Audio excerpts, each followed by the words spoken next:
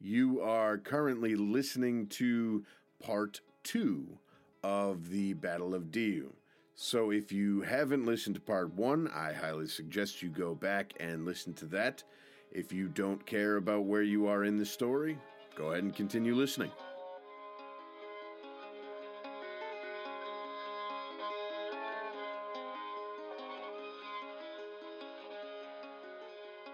Francisco de Almeida had his Portuguese fleet harbored in Cochin, but upon hearing of the arrival of the enemy fleet, he sent his son Lourenco to scout, investigate, and if possible, destroy any small groups of enemy ships.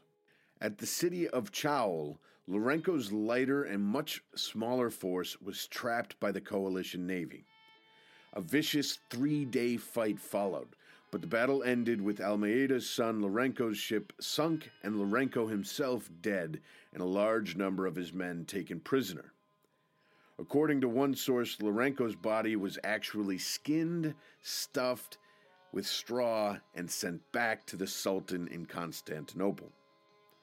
Not surprisingly, first Viceroy Almeida was pissed off about that, and he swore that he would have his revenge on the Muslim fleet. Famously, it was at this point Almeida is supposed to have said, "He who ate the chick must now also eat the rooster or pay for it." After Chaul, the Muslim fleet returned to the Arabian Peninsula to refit and regroup, which left Almeida alone on the subcontinent, stewing in his hatred. The King of Portugal actually, at this point, sent a replacement for Almeida in 1508, and the boring version of this story is that his replacement, Alfonso de Albuquerque, willingly sidelines himself until Almeida had gotten his satisfaction or his revenge. But the legendary version, the version I like a lot more, is that Almeida throws Albuquerque into jail as soon as he lands so that he could keep his post until his dead son had been completely avenged. I think that's a little bit more dramatic, a little bit more romantic, and I'm going to go with that one. In 1509, Almeida sailed for Diu knowing that the Muslim fleet had returned and was sheltering in the city's protected harbor. Probably because they would feel safe under the city's land-based guns, and Almeida knew it would have feared getting caught in the open waters. Almeida moved his fleet into position just outside the harbor and waited. The fleet that was under the command of Admiral Hussein al-Kurdi and was made up of somewhere between 100 and 200 ships. Again, the sources vary on this kind of stuff. This Muslim fleet was almost entirely made up of smaller galleys, but there were 16 to 20 large war galleys furnished by the Mamluk Ottoman rulers. These are the ships that would have been that were taken apart by the Venetians and then dragged across land and reassembled and took 2 years to sail. Galleys are notoriously unseaworthy outside of the calm waters of the Mediterranean or seas like that. The problem with galleys is that they don't have a very deep draft, so the sides of the ship sit pretty close to the water, so any kind of storm or heavy seas could swamp a galley fairly quickly. The other problem with galley is that its drive comes from manpower, so it has to basically hug the land, and it can only go for as long as it's, they were rigged with sails, but they weren't as capable of maneuver and travel as the rigging of the Portuguese ships. And the other thing is these galleys, because you have rows of oars on each side, the galleys could not put guns on the sides. The gun decks weren't a thing on galleys. They could only mount guns on the fore and aft of the ship, or the front and the back of the ship. So one of the main sources of weaponry for the galley is the large beak at the front, which is used to ram the enemy. And then they would the contingent of Marines and sailors on a galley. Once the ship was rammed, they would attempt to board the now disabled victim ship. The other thing to keep in mind about the coalition fleet would have been the fact that there would have been thousands of rowers, probably somewhere between 1,500 and 3,000 sailors and Marines. These are the guys that are boarding the ships after the galley has rammed home. Kitted for Mediterranean galley fighting, the Mamluk Marines would have worn little to no armor and would have been brandishing spears and swords. Probably they had some matchlocks, but the overwhelming majority of their ranged weapons, and their weapons in general, would have just been archers and crossbowmen. Admiral Hussein did have the support of the local fort's artillery, which is why he chose to weigh anchor in the harbor itself, but his reliance on this it made him feel more secure than he actually was. It would have probably been smarter for these galleys that need to be able to get to ramming speed to have been free to maneuver a little bit more.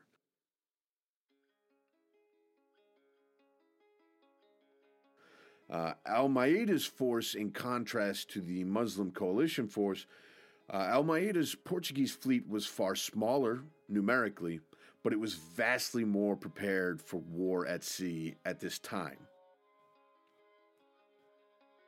The Portuguese fleet numbered somewhere between 16 and 18 ships. Again, sources vary. There were 9 carracks with high forecastles and anywhere from 3 to 4 masts. There were around 6 caravels, which had 2 to 3 masts.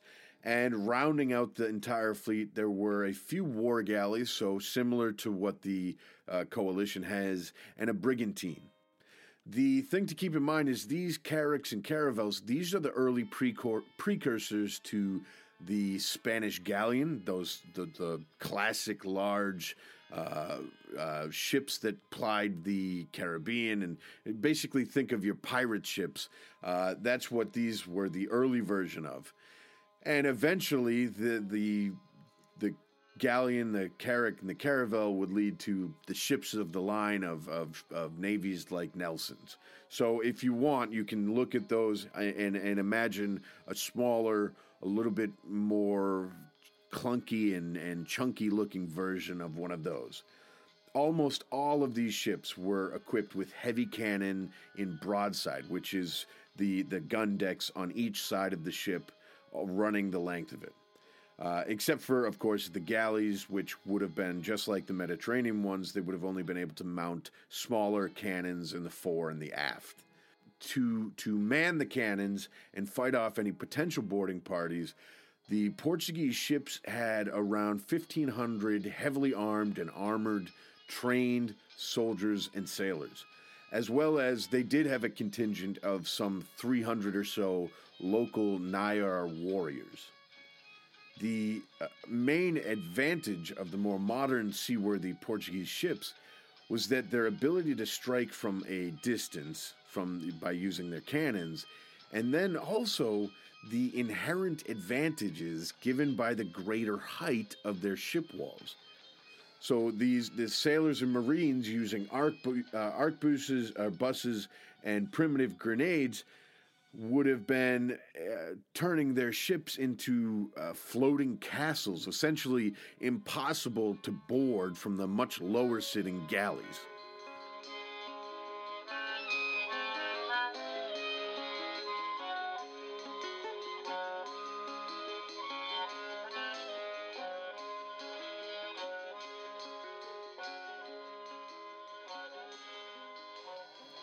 Around midday, Almeida used the wind and tides to move on the stationary enemy ships. Using his cannon at a distance, he pounded the fort's artillery into submission and then had his ships turn broadsides onto the unmoving targets of Hussein's fleet. The smaller cannons of the Muslim galleys could do no damage to the thick, Atlantic-tested hulls of the Portuguese ships, but the reverse was not true. The Portuguese cannons cast by the bell makers of Europe were heavy and powerful, capable of smashing through solid rock battlements.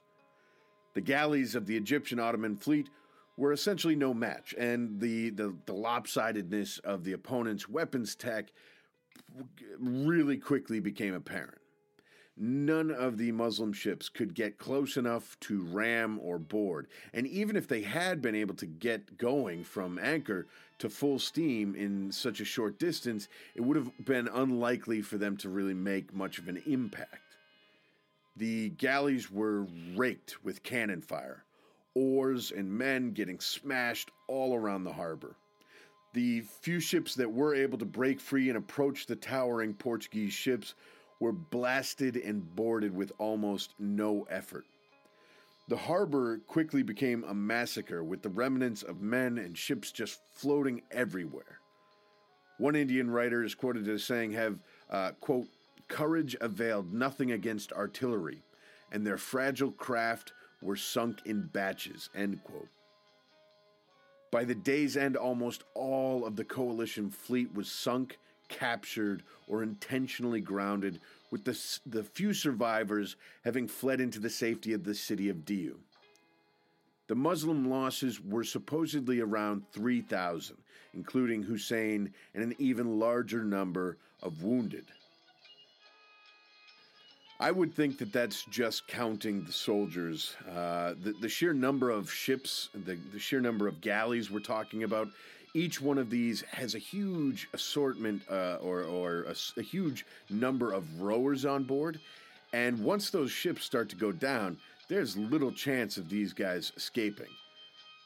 And so I just can't imagine that, with no ability to escape once it's sinking and no protection from the splintering hulls or the berserk cannons just whizzing around and bouncing around the inside of these ships, there's no way in my mind that 200 galleys with all of its accompanying rowers, only 3,000 people died.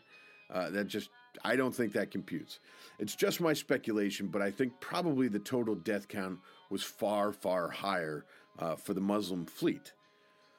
The Portuguese, however, suffered much lighter.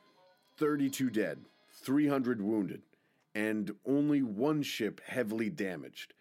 So basically, for the most part, their fleet remained entirely intact. Almeida used the tide and winds at the end of the day to again move his fleet into a safe position outside but guarding the harbor's opening.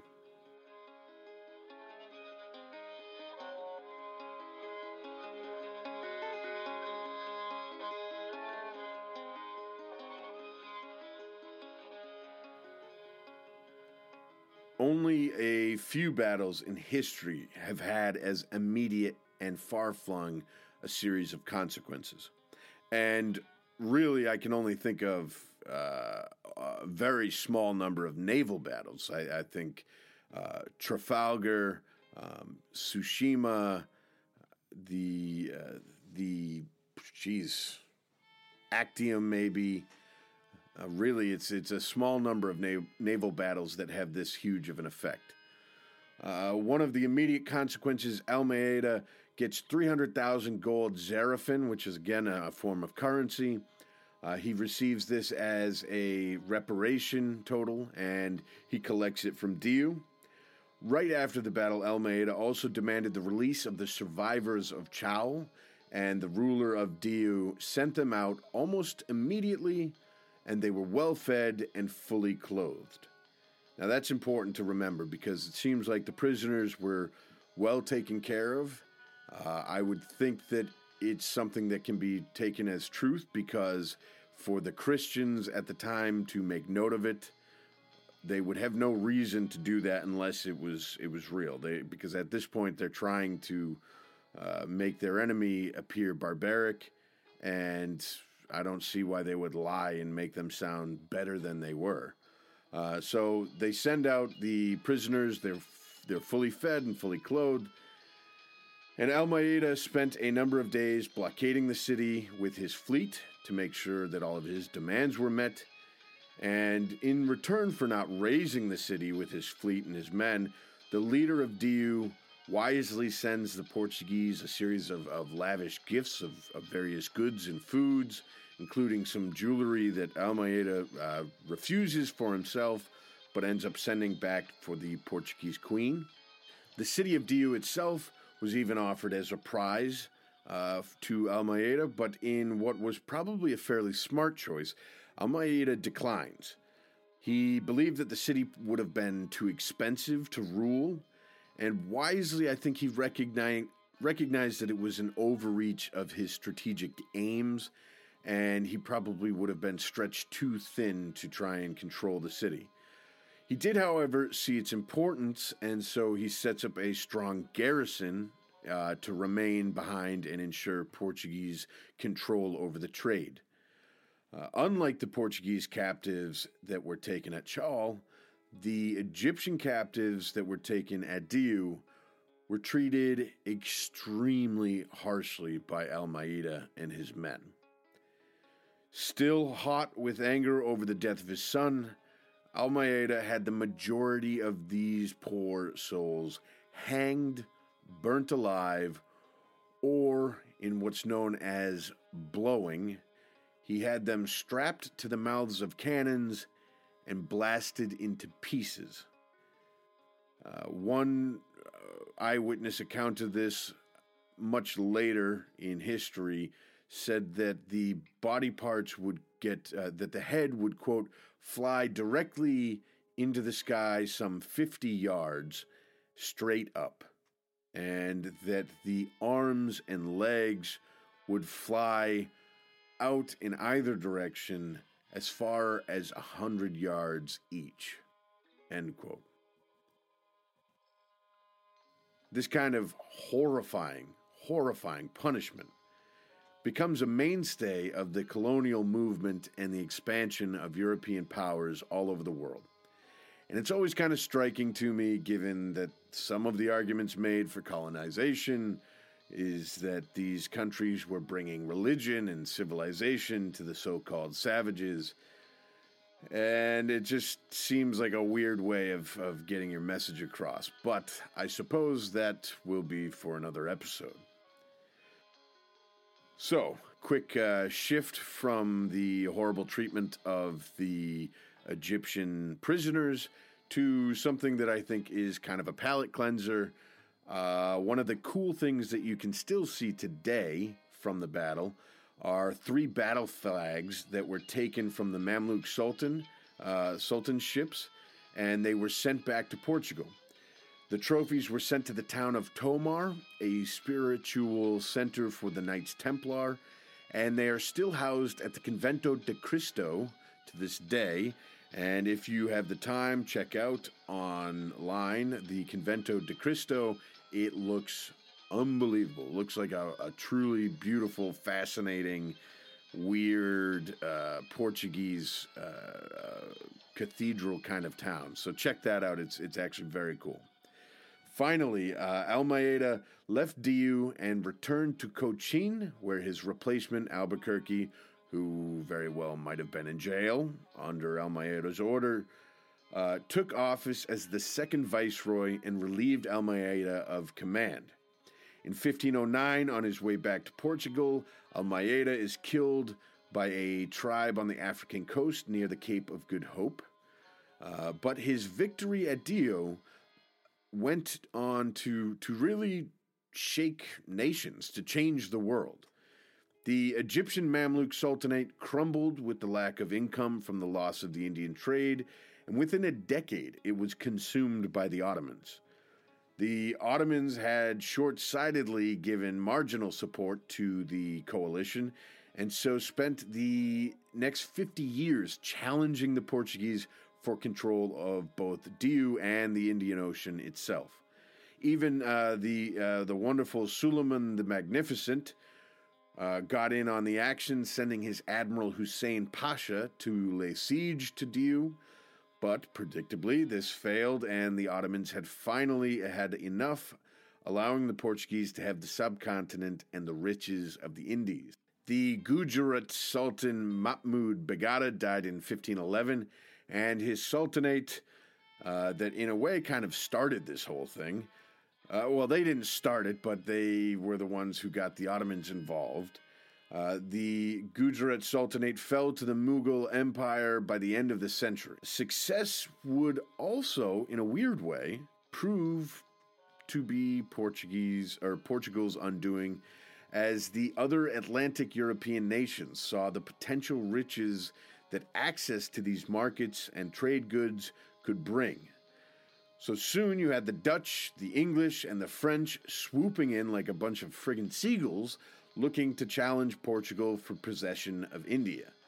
Eventually, limited by its size and battered by so many dynamic and explosive competitors, Portugal was unable to hold on, and the Dutch would really shoulder them out. But it can't be denied that for a brief moment, Portugal used its access to stand alone as the first truly global power.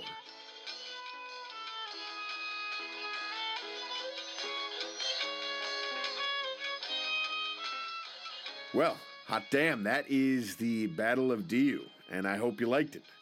Truly, it is a fascinating story. I suggest you do some of your own research, dig in, find out what you can.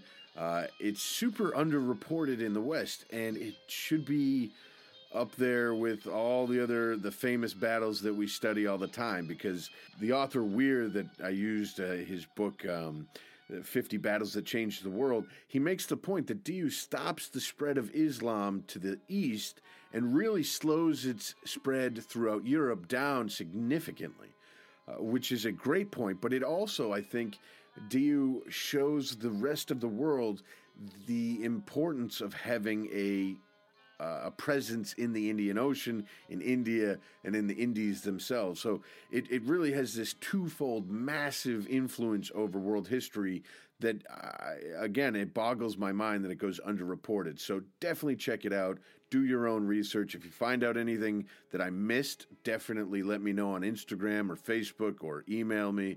And I think this one should be on every armchair general's radar for sure. That was a beast, and there was a ton of information. So if I got something wrong, shoot me a message on the website, and I'll correct it in the next episode.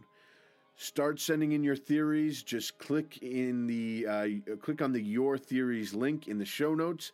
That'll bring you over to the website. Fill it out and send what you think might have happened if the battle had gone differently, or if you were Admiral Hussein and the coalition fleet, how you would have tried to win the battle. I think there are a ton of possibilities, so I expect you guys to have some very cool ideas. Check out the website in the show notes for the sources I used for the episode. Chief among them, though, is again that great book by William Weir called 50 Battles That Changed the World. Go to Instagram and Facebook for cool images and to vote on what battles we cover next. And please rate and review us on iTunes. All right, next week is a quick hit, I hope. We are covering the raid on Deerfield, Mass. So if you like your Queen Anne's War served up with some Native American warriors and brutal prisoner marches, join us next week. All right, thank you very much.